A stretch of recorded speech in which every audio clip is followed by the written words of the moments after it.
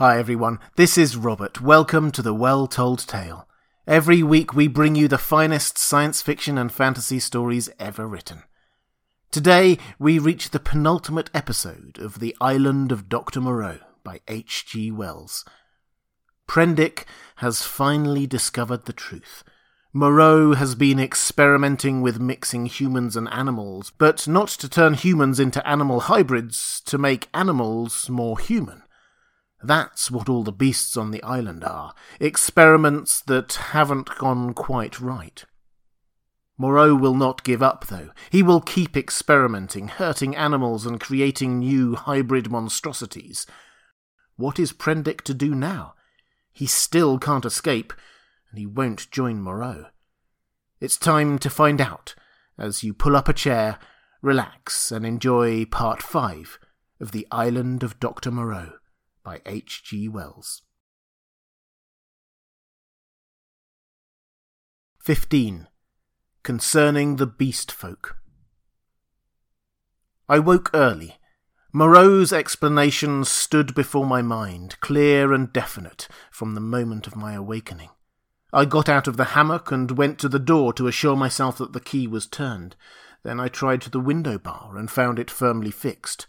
That these man-like creatures were in truth only bestial monsters, mere grotesque travesties of men, filled me with a vague uncertainty of their possibilities, which was far worse than any definite fear. A tapping came at the door, and I heard the glutinous accents of Mling speaking. I pocketed one of the revolvers, keeping one hand upon it, and opened to him. "Good morning, sir," he said, bringing in addition to the customary herb breakfast, an ill-cooked rabbit. Montgomery followed him.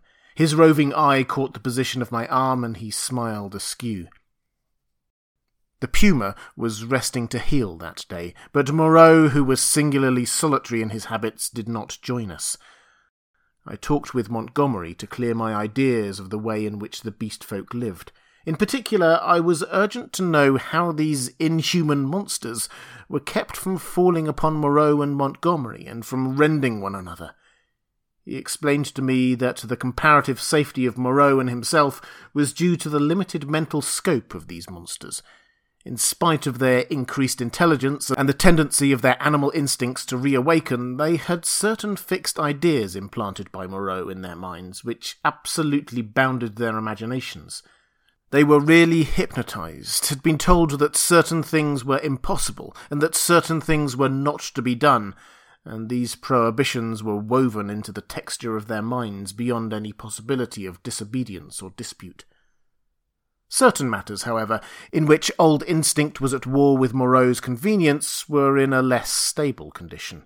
A series of propositions called the law, I had already heard them recited, battled in their minds with the deep-seated, ever-rebellious cravings of their animal natures. This law they were ever repeating, I found, and ever breaking. Both Montgomery and Moreau displayed particular solicitude to keep them ignorant of the taste of blood. They feared the inevitable suggestions of that flavour. Montgomery told me that the law, especially among the feline beast people, became oddly weakened about nightfall, that then the animal was at its strongest, that a spirit of adventure sprang up in them at the dusk, when they would dare things they never seemed to dream about by day. To that I owed my stalking by the leopard man on the night of my arrival. But during these earlier days of my stay, they broke the law only furtively and after dark. In the daylight there was a general atmosphere of respect for its multifarious prohibitions. And here perhaps I may give a few general facts about the island and the beast people. The island, which was of irregular outline and lay low upon the wide sea, had a total area, I suppose, of 7 or 8 square miles. It was volcanic in origin, and was now fringed on 3 sides by coral reefs.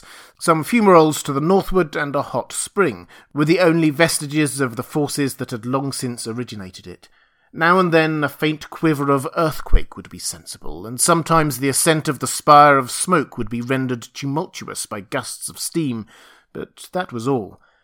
The population of the island, Montgomery informed me, now numbered rather more than 60 of these strange creations of Moreau's art, not counting the smaller monstrosities which lived in the undergrowth and were without human form.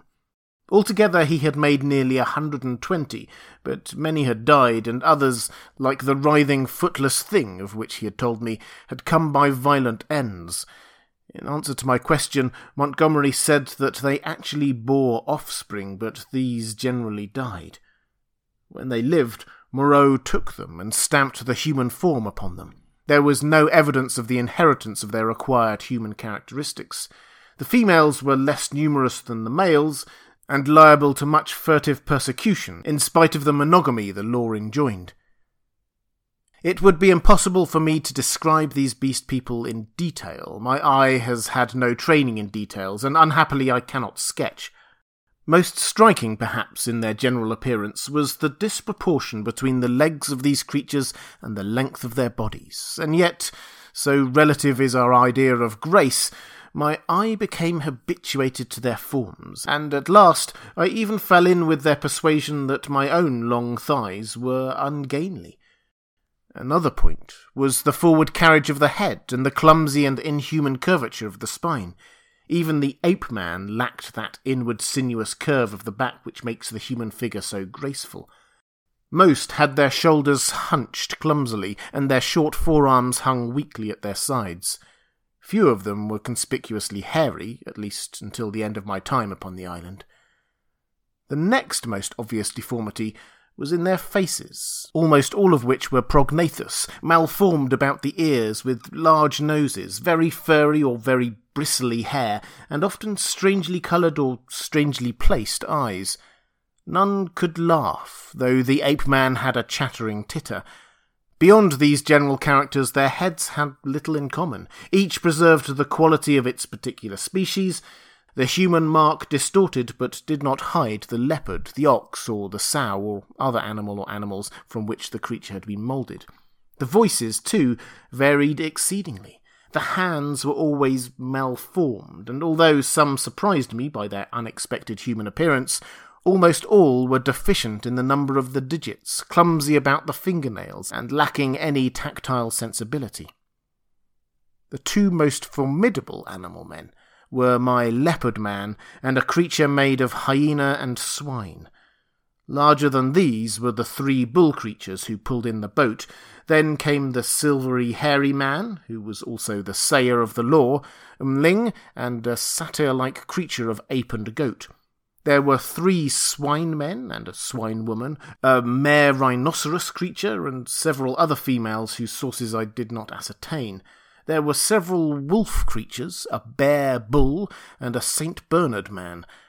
I have already described the ape-man, and there was a particularly hateful and evil-smelling old woman made of vixen and bear, whom I hated from the beginning. She was said to be a passionate votary of the law. Smaller creatures were certain dappled youths and my little sleuth creature, but enough of this catalogue. At first I had a shivering horror of the brutes, felt all too keenly that they were still brutes, but insensibly I became a little habituated to the idea of them, and moreover I was affected by Montgomery's attitude towards them. He had been with them so long that he had come to regard them as almost normal human beings. His London days seemed a glorious, impossible past to him. Only once in a year or so did he go to Arica to deal with Moreau's agent, a trader in animals there, and he hardly met the finest type of mankind in that seafaring village. The men aboard ship, he told me, seemed at first just as strange to him as the beast-men seemed to me. Unnaturally long in the leg, flat in the face, prominent in the forehead, suspicious, dangerous, and cold-hearted. In fact, he did not like men. His heart had warmed to me, he thought, because he had saved my life. I fancied even then that he had a sneaking kindness for some of these metamorphosed brutes, a vicious sympathy with some of their ways, but that he attempted to veil it from me at first. Ling, the black-faced man, Montgomery's attendant, the first of the beast folk I had encountered, did not live with the others across the island, but in a small kennel at the back of the enclosure. The creature was scarcely so intelligent as the ape-man, but far more docile, and the most human-looking of the beast folk, and Montgomery had trained it to prepare food, and indeed to discharge all the trivial domestic offices that were required. It was a complex trophy of Moreau's horrible skill, a bear tainted with dog and ox, and one of the most elaborately made of all his creatures. It treated Montgomery with a strange tenderness and devotion. Sometimes he would notice it, pat it, call it half-mocking, half-jocular names, and so made it caper with extraordinary delight. Sometimes he would ill-treat it, especially after he had been at the whisky, kicking it, beating it, pelting it with stones or lighted fuses. But whether he had treated it well or ill, it loved nothing so much as to be near him. I say I became habituated to the beast people, that 1,000 things which had seemed unnatural and repulsive speedily became natural and ordinary to me. I suppose everything in existence takes its colour from the average hue of our surroundings. Montgomery and Moreau were too peculiar and individual to keep my general impressions of humanity well defined. I would see one of the clumsy bovine creatures who worked the launch treading heavily through the undergrowth, and find myself asking, trying hard to recall, how he differed from some really human yokel trudging home from his mechanical labours. Or I would meet the fox-bear woman's vulpine shifty face, strangely human in its speculative cunning, and even imagine I had met it before in some city byway. Yet every now and then the beast would flash out upon me beyond doubt or denial. An ugly-looking man, a hunchbacked human savage to all appearances, squatting in the aperture of one of the dens, would stretch his arms and yawn, showing with startling suddenness scissor-edged incisors and sabre-like canines, keen and brilliant as knives. Or in some narrow pathway, glancing with a transitory daring into the eyes of some lithe, white-swathed female figure, I would suddenly see, with a spasmodic revulsion, that she had slit-like pupils, or glancing down note the curving nail with which she held her shapeless wrap around her. It is a curious thing, by the by, for which I am quite unable to account, that these weird creatures, the females I mean, had in the earlier days of my stay an instinctive sense of their own repulsive clumsiness, and displayed in consequence a more than human regard for the decency and decorum of extensive costume. 16. How the beast folk taste blood. My inexperience as a writer betrays me, and I wander from the thread of my story. After I had breakfasted with Montgomery, he took me across the island to see the fumarole and the source of the hot spring into whose scalding waters I had blundered on the previous day. Both of us carried whips and loaded revolvers.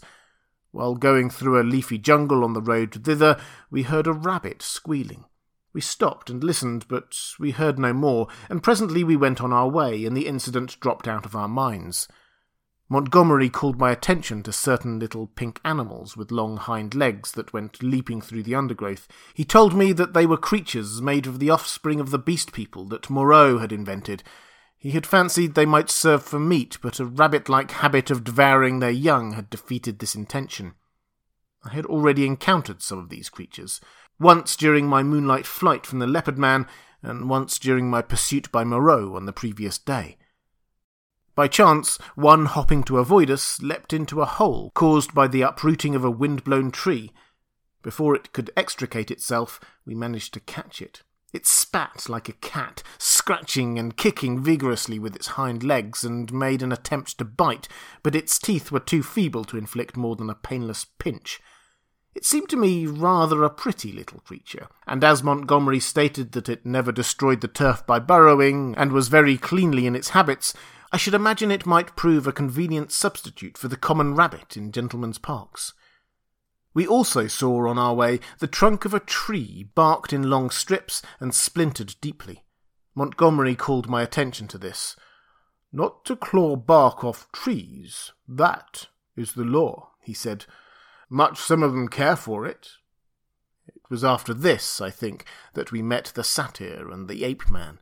The satyr was a gleam of classical memory on the part of Moreau, his face ovine in expression, his voice a harsh bleat, his nether extremities satanic. He was gnawing the husk of a pod-like fruit as he passed us. Both of them saluted Montgomery. "Hail," said they, "to the other with the whip." "There's a third with the whip now," said Montgomery, "so you'd better mind." "Was he not made?" said the ape-man. "He said he was made." The satyr-man looked curiously at me. "The thing with the whip, he that walks weeping into the sea, has a thin white face." "He has a thin long whip," said Montgomery. "Yesterday he bled and wept," said the satyr. "You never bleed nor weep. The master does not bleed or weep."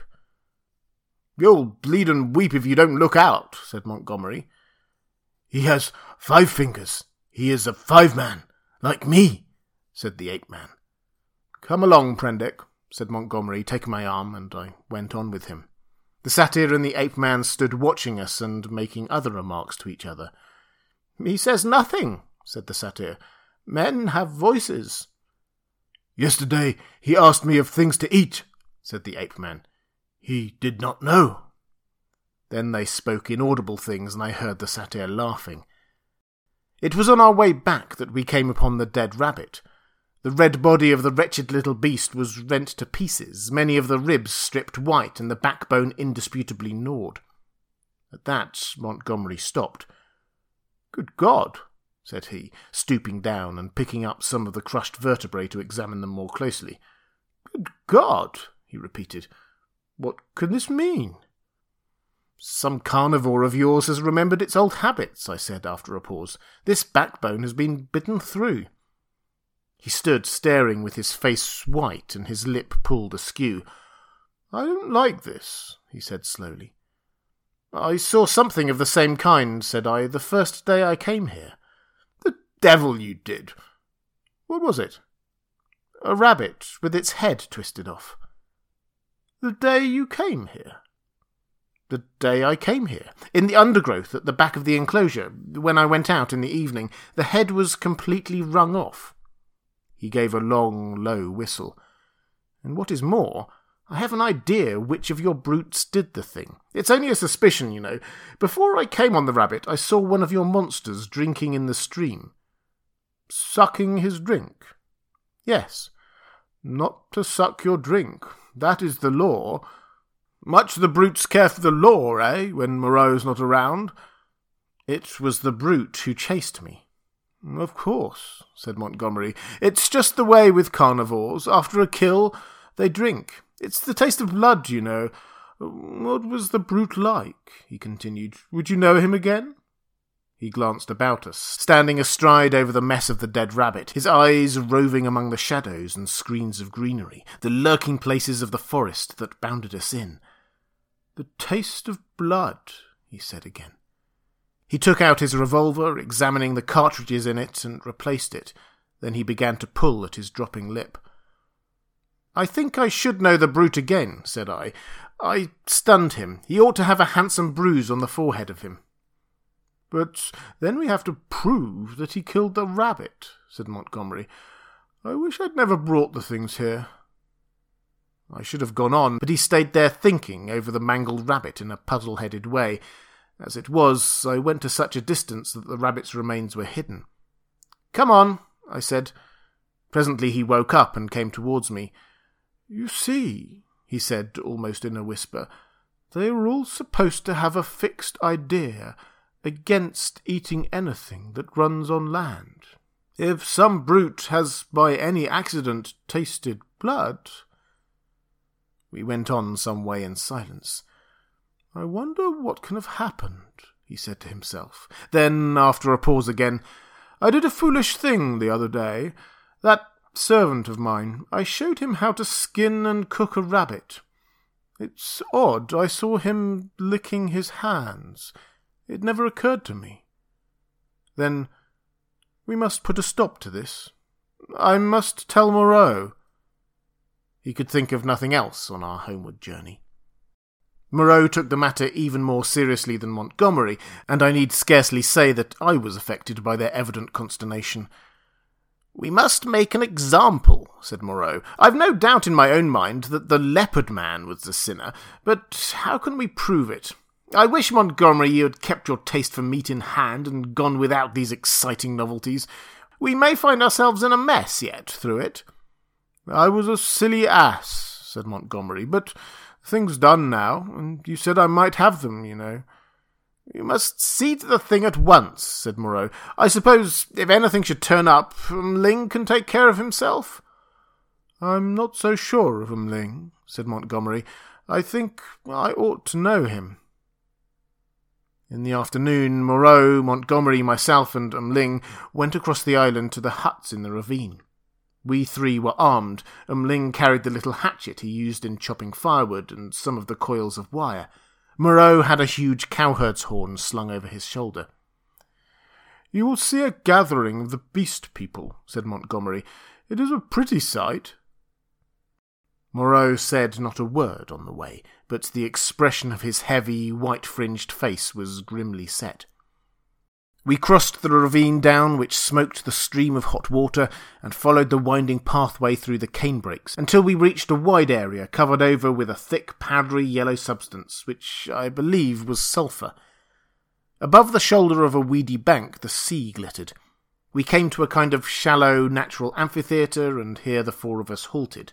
Then Moreau sounded the horn and broke the sleeping stillness of the tropical afternoon. He must have had strong lungs. The hooting note rose and rose amidst its echoes, to at last an ear-penetrating intensity. "Ah," said Moreau, letting the curved instrument fall to his side again. Immediately there was a crashing through the yellow canes and a sound of voices from the dense green jungle that marked the morass through which I had run on the previous day. Then, at 3 or 4 points on the edge of the sulphurous area, appeared the grotesque forms of the beast people hurrying towards us. I could not help a creeping horror as I perceived first one and then another trot out from the trees or reeds or come shambling along over the hot dust. But Moreau and Montgomery stood calmly enough, and perforce I stuck beside them. First to arrive was the satyr, strangely unreal for all that he cast a shadow and tossed the dust with his hooves. After him from the brake came a monstrous lout, a thing of horse and rhinoceros, chewing a straw as it came.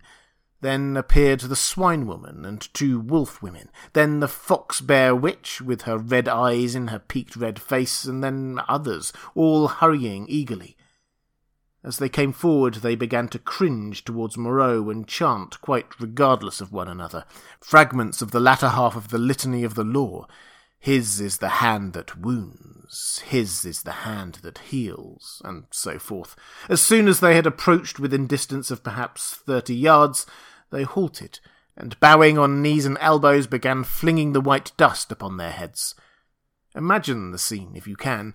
We 3 blue-clad men, with our misshapen, black-faced attendant, standing in a wide expanse of sunlit yellow dust under the blazing blue sky, and surrounded by this circle of crouching and gesticulating monstrosities, some almost human, save in their subtle expression and gestures, some like cripples, some so strangely distorted as to resemble nothing but the denizens of our wildest dreams, and beyond, the reedy lines of the canebrake in one direction, a dense tangle of palm trees on the other, separating us from the ravine with the huts, and to the north, the hazy horizon of the Pacific Ocean. 62, 63, counted Moreau. There are 4 more. I do not see the leopard man, said I. Presently Moreau sounded the great horn again, and at the sound of it all the beast people writhed and grovelled in the dust. Then, slinking out of the canebrake, stooping near the ground and trying to join the dust-throwing circle behind Moreau's back, came the leopard man. The last of the beast people to arrive was the little ape man. The earlier animals, hot and weary with their grovelling, shot vicious glances at him. "Cease," said Moreau in his firm, loud voice, and the beast people sat back upon their hams and rested from their worshipping. "Where is the sayer of the law?" said Moreau, and the hairy grey monster bowed his face in the dust. "Say the words," said Moreau. Forthwith, all in the kneeling assembly, swaying from side to side and dashing up the sulphur with their hands, first the right hand and a puff of dust, and then the left, began once more to chant their strange litany. When they reached, "Not to eat flesh or fish, that is the law," Moreau held up his lank white hand. "Stop!" he cried, and there fell absolute silence upon them all. I think they all knew and dreaded what was coming. I looked round at their strange faces. When I saw their wincing expressions and the furtive dread in their bright eyes, I wondered that I had ever believed them to be men. "That law has been broken," said Moreau. "None escape," from the faceless creature with the silvery hair. "None escape," repeated the kneeling circle of beast people. "Who is he?" cried Moreau, and looked round at their faces, cracking his whip. I fancied the hyena swine looked dejected, so too did the leopard man. Moreau stopped, facing this creature, who cringed towards him with the memory and dread of infinite torment. "Who is he?" repeated Moreau in a voice of thunder. "Evil is he who breaks the law," chanted the sayer of the law. Moreau looked into the eyes of the leopard man and seemed to be dragging the very soul out of the creature. "Who breaks the law?" said Moreau, taking his eyes off his victim and turning towards us. It seemed to me there was a touch of exultation in his voice. "Goes back to the house of pain," they all clamoured. "Goes back to the house of pain, O master." "Back to the house of pain! Back to the house of pain!" gabbled the ape-man, as though the idea was sweet to him. "Do you hear?" said Moreau, turning back to the criminal. "My friend? Hello?"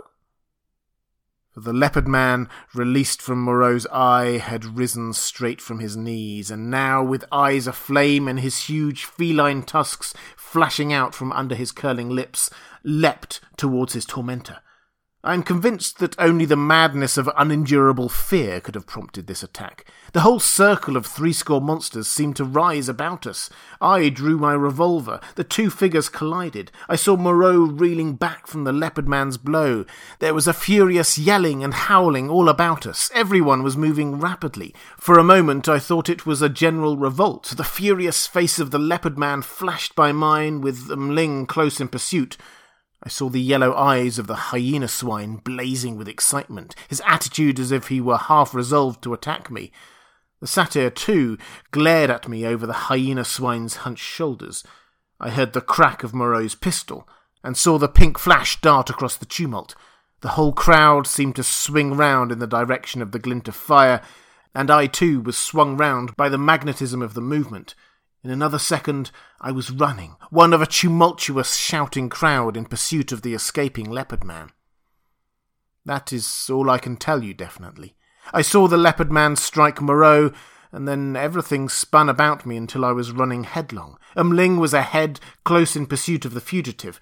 Behind, their tongues already lolling out, ran the wolf women in great leaping strides. The swine folk followed, squealing with excitement, and the two bull men in their swathings of white. Then came Moreau in a cluster of the beast people, his wide-brimmed straw hat blown off, his revolver in hand, and his lank white hair streaming out. The hyena swine ran beside me, keeping pace with me, and glancing furtively at me out of its feline eyes, and the others came pattering and shouting behind us. The leopard man went bursting his way through the long canes, which sprang back as he passed, and rattled in Ling's face.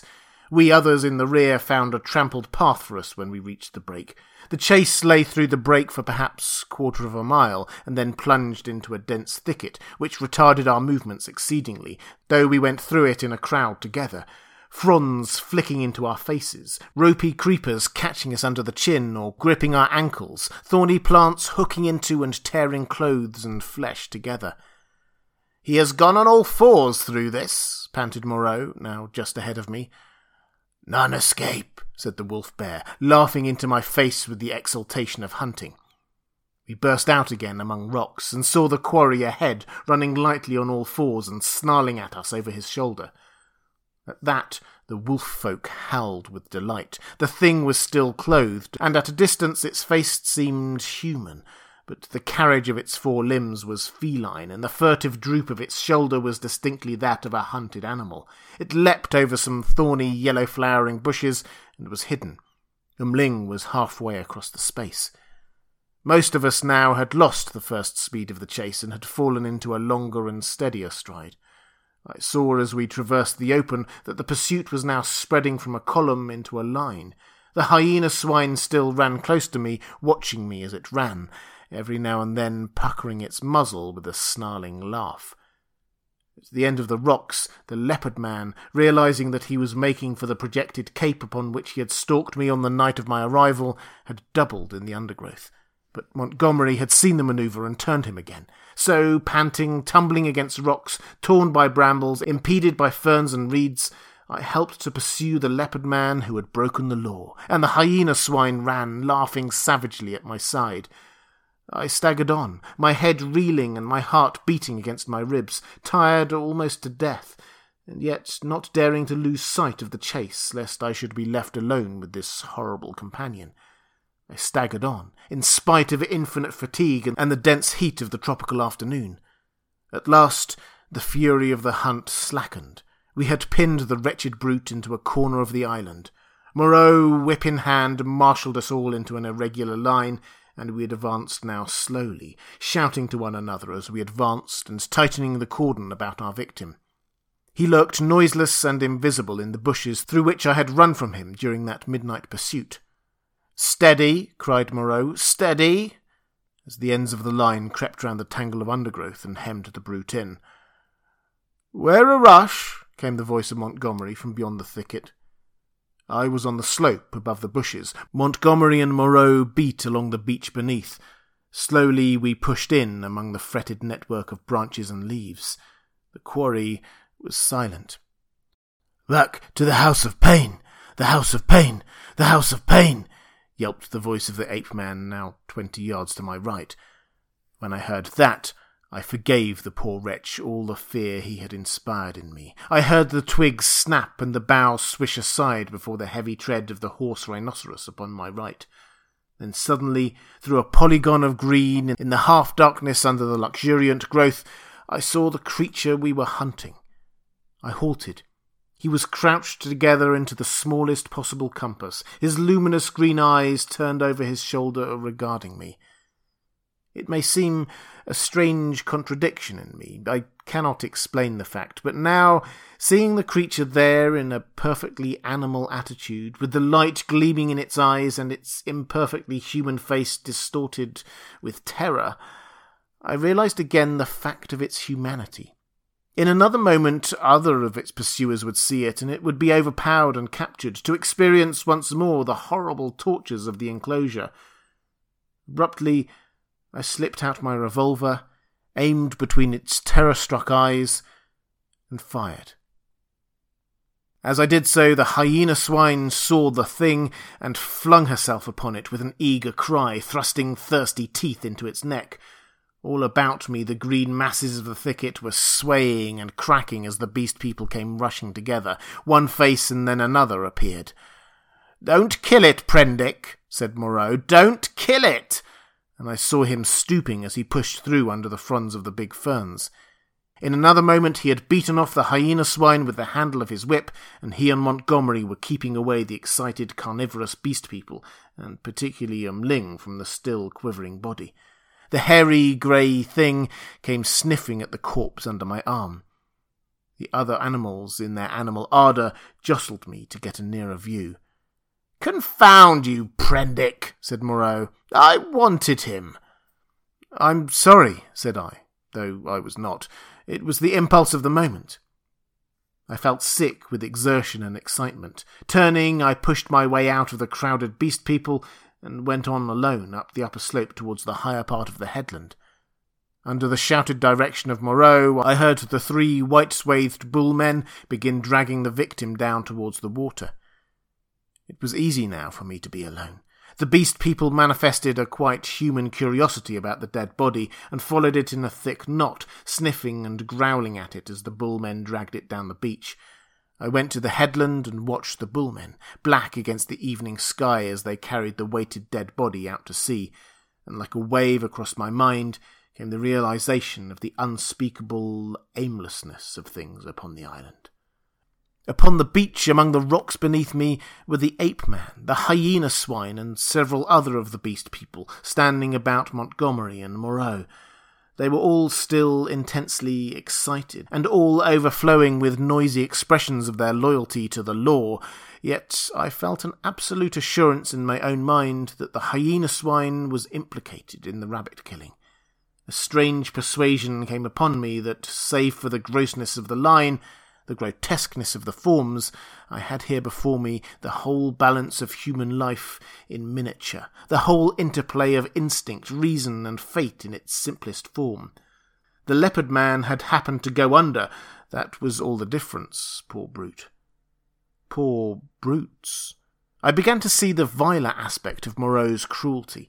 I had not thought before of the pain and trouble that came to these poor victims after they had passed from Moreau's hands. I had shivered only at the days of actual torment in the enclosure, but now that seemed to me the lesser part. Before they had been beasts, their instincts fitly adapted to the surroundings and happy as living things may be. Now they stumbled in the shackles of humanity, lived in a fear that never died, fretted by a law they could not understand. Their mock-human existence, begun in an agony, was one long internal struggle, one long dread of Moreau. And for what? It was the wantonness of it that stirred me. Had Moreau had any intelligible object, I could have sympathised at least a little with him. I am not so squeamish about pain as that. I could have forgiven him a little, even, had his motive been only hate.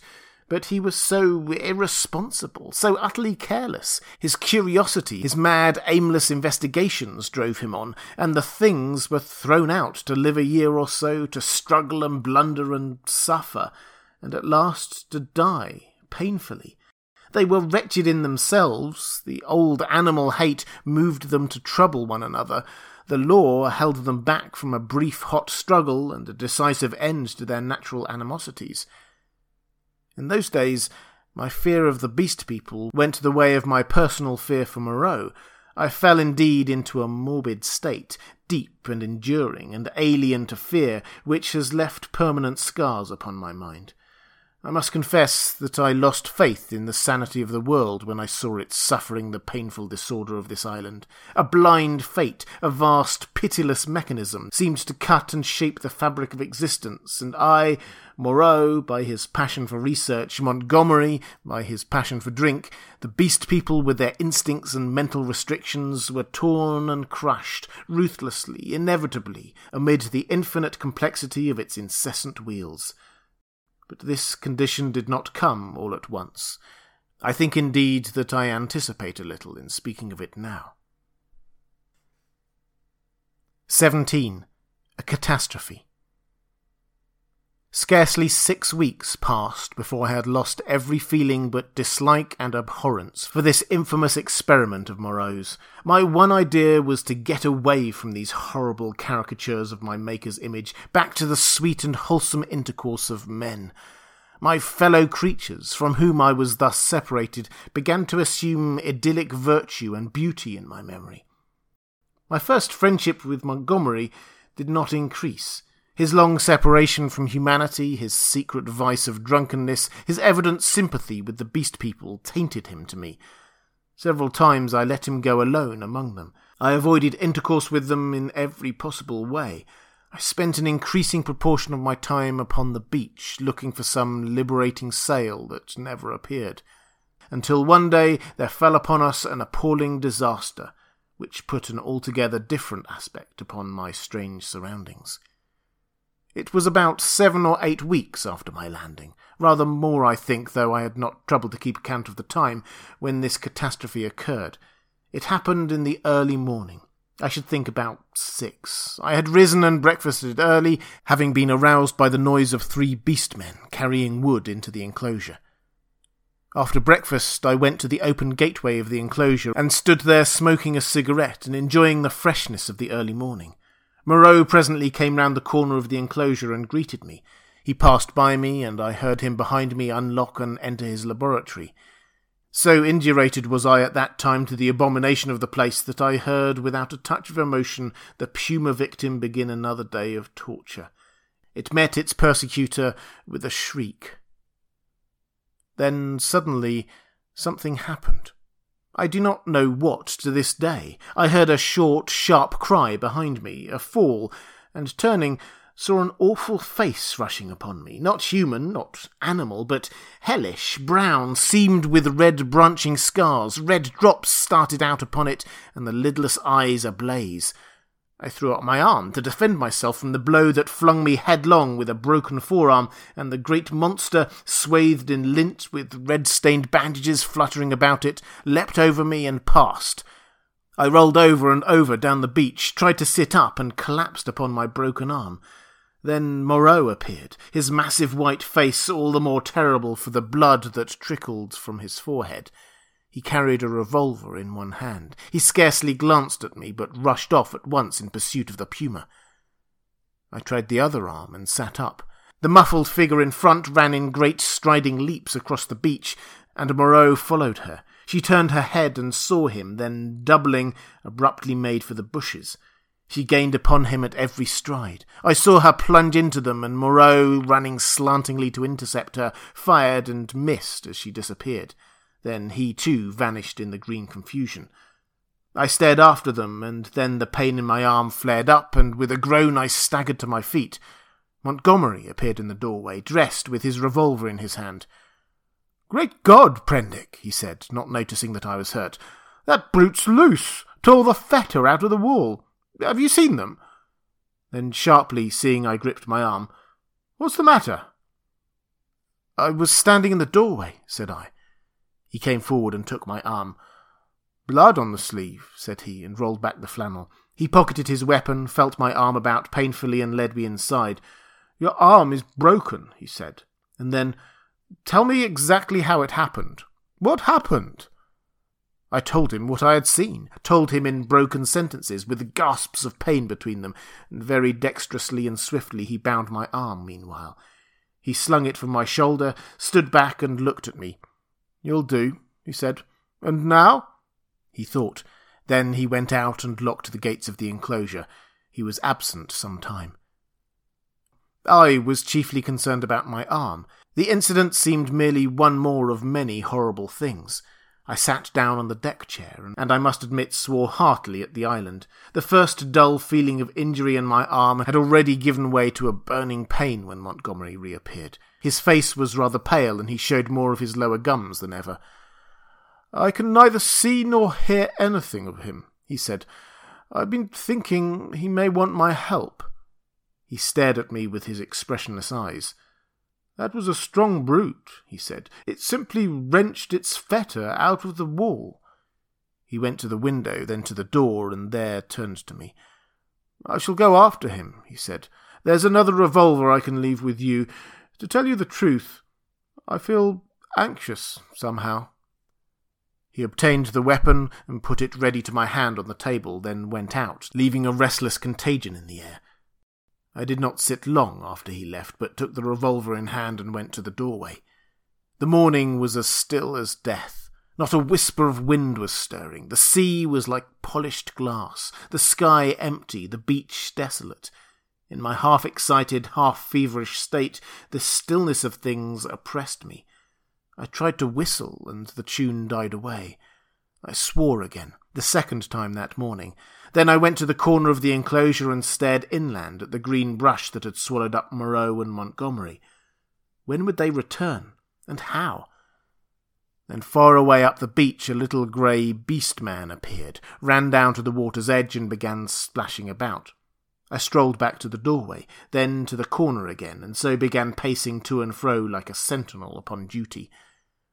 Once I was arrested by the distant voice of Montgomery, bawling, "Cooey! Moreau!" My arm became less painful, but very hot. I got feverish and thirsty. My shadow grew shorter. I watched the distant figure until it went away again. Would Moreau and Montgomery never return? 3 seabirds began fighting for some stranded treasure. Then, from far away behind the enclosure, I heard a pistol shot. A long silence, and then came another. Then a yelling cry nearer, and another dismal gap of silence. My unfortunate imagination set to work to torment me. Then suddenly a shot close by. I went to the corner, startled, and saw Montgomery, his face scarlet, his hair disordered, and the knee of his trousers torn. His face expressed profound consternation. Behind him slouched the beast-man, M'Ling, and round M'Ling's jaws were some queer dark stains. "Has he come?" said Montgomery. "Moreau?" said I. "No." "My God!" The man was panting, almost sobbing. "Go back in," he said, taking my arm. "They're mad. They're all rushing about mad. What could have happened? I don't know. I'll tell you when my breath comes. Where's some brandy?"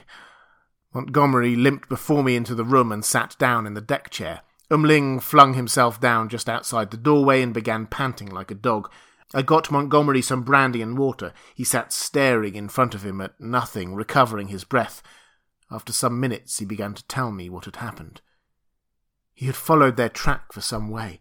It was plain enough at first on account of the crushed and broken bushes, white rags torn from the puma's bandages, and occasional smears of blood on the leaves of the shrubs and undergrowth. He lost the track, however, on the stony ground beyond the stream where I had seen the beast-man drinking, and went wandering aimlessly westward, shouting Moreau's name. Then M'Ling had come to him carrying a light hatchet. M'Ling had seen nothing of the puma affair, had been felling wood and heard him calling. They went on shouting together. 2 beast-men came crouching and peering at them through the undergrowth with gestures and a furtive carriage that alarmed Montgomery by their strangeness. He hailed them, and they fled guiltily. He stopped shouting after that, and after wandering some time further in an undecided way, determined to visit the huts. He found the ravine deserted. Growing more alarmed every minute, he began to retrace his steps. Then it was he encountered the 2 swine-men I had seen dancing on the night of my arrival. Blood-stained they were about the mouth and intensely excited. They came crashing through the ferns and stopped with fierce faces when they saw him. He cracked his whip in some trepidation, and forthwith they rushed at him. Never before had a beast-man dared to do that. One he shot through the head. M'Ling flung himself upon the other, and the 2 rolled grappling. M'Ling got his brute under, and with his teeth in its throat, and Montgomery shot that too as it struggled in M'Ling's grip.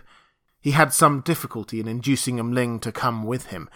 Thence they had hurried back to me.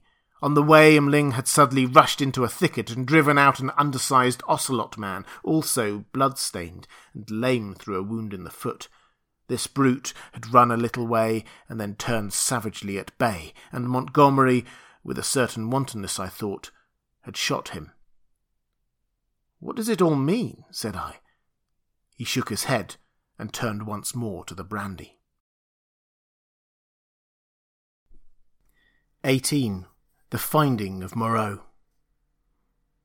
When I saw Montgomery swallow a 3rd dose of brandy, I took it upon myself to interfere.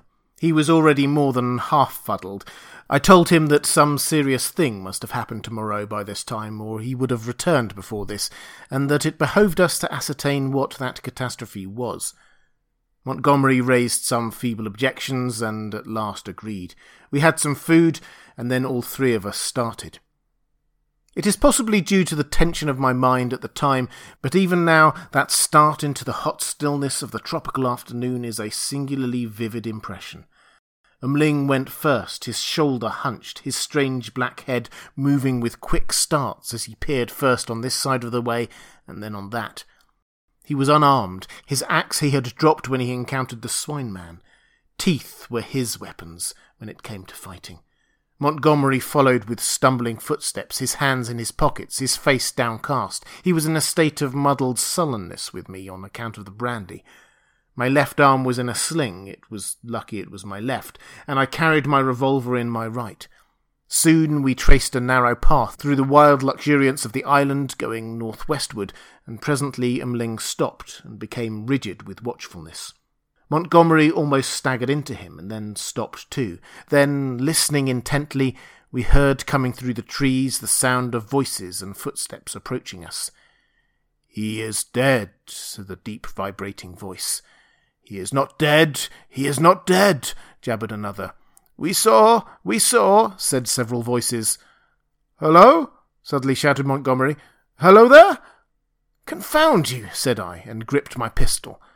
There was a silence, then a crashing among the interlacing vegetation, first here, then there, and then half a dozen faces appeared, strange faces lit by a strange light. Ling made a growling noise in his throat. I recognized the ape-man. I had indeed already identified his voice, and two of the white-swathed, brown-featured creatures I had seen in Montgomery's boat. With these were the two dappled brutes and that grey, horribly crooked creature who said the law, with grey hair streaming down its cheeks, heavy grey eyebrows and grey locks pouring off from a central parting upon its sloping forehead, a heavy, faceless thing with strange red eyes, looking at us curiously from amidst the green. For a space no one spoke. Then Montgomery hiccoughed. "Who said he was dead?" The monkey man looked guiltily at the hairy grey thing. "He is dead," said this monster. "They saw." There was nothing threatening about this detachment, at any rate. They seemed awe-stricken and puzzled. "Where is he?" said Montgomery. "Beyond," and the grey creature pointed. "Is there a law now?" asked the monkey man. "Is it still to be this and that? Is he dead indeed?" "Is there a law?" repeated the man in white. "Is there a law, thou other with a whip?" "He is dead," said the hairy grey thing, and they all stood watching us. "Prendick," said Montgomery, turning his dull eyes to me. "He's dead, evidently." I had been standing behind him during this time. I began to see how things lay with them. I suddenly stepped in front of Montgomery and lifted up my voice. "Children of the law," I said, "he is not dead." Ling turned his sharp eyes on me. "He has changed his shape. He has changed his body," I went on. "For a time you will not see him. He is there," I pointed upward, "where he can watch you. You cannot see him, but he can see you. Fear the law." I looked at them squarely. They flinched. "He is great. He is good," said the ape-man, peering fearfully upward among the dense trees. "And the other thing?" I demanded. "The thing that bled and ran screaming and sobbing, that is dead too," said the grey thing, still regarding me. "That's well," grunted Montgomery. "The other with the whip," began the grey thing. "Well?" said I. "Said he was dead." But Montgomery was still sober enough to understand my motive in denying Moreau's death. "He is not dead," he said slowly. "Not dead at all. No more dead than I am." "Some," said I, "have broken the law. They will die. Some have died. Show us now where his old body lies, the body he cast away because he had no more use of it." "It is this way, man who walked in the sea," said the grey thing. And with these 6 creatures guiding us, we went through the tumult of ferns and creepers and tree stems towards the northwest. Then came a yelling, a crashing among the branches, and a little pink homunculus rushed by us shrieking. Immediately after appeared a monster in headlong pursuit, blood-covered, who was amongst us almost before he could stop his career. The grey thing leapt aside. Ling with a snarl flew at it and was struck aside. Montgomery fired and missed, bowed his head, threw up his arm, and turned to run. I fired, and the thing still came on, fired again, point blank into its ugly face. I saw its features vanish in a flash. Its face was driven in. Yet it passed me, gripped Montgomery, and holding him, fell headlong beside him, and pulled him sprawling upon itself in its death agony. I found myself alone with Ling, the dead brute, and the prostrate man.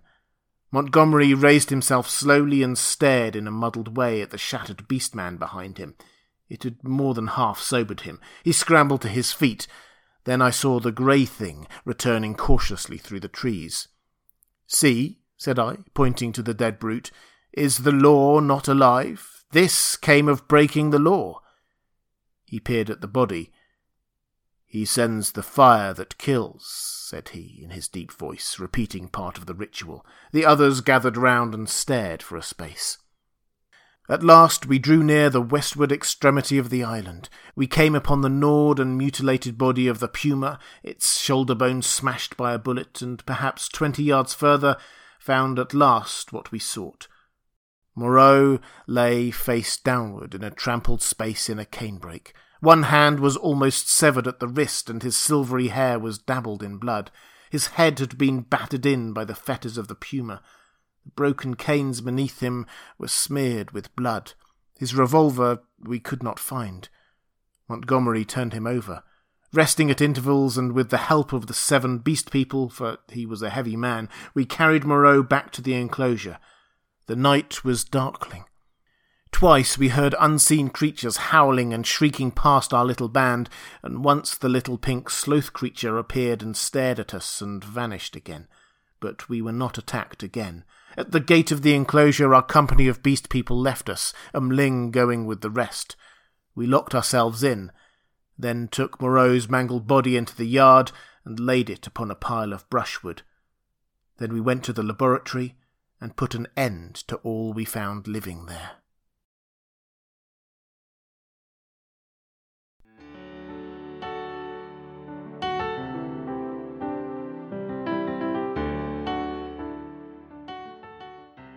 And welcome back.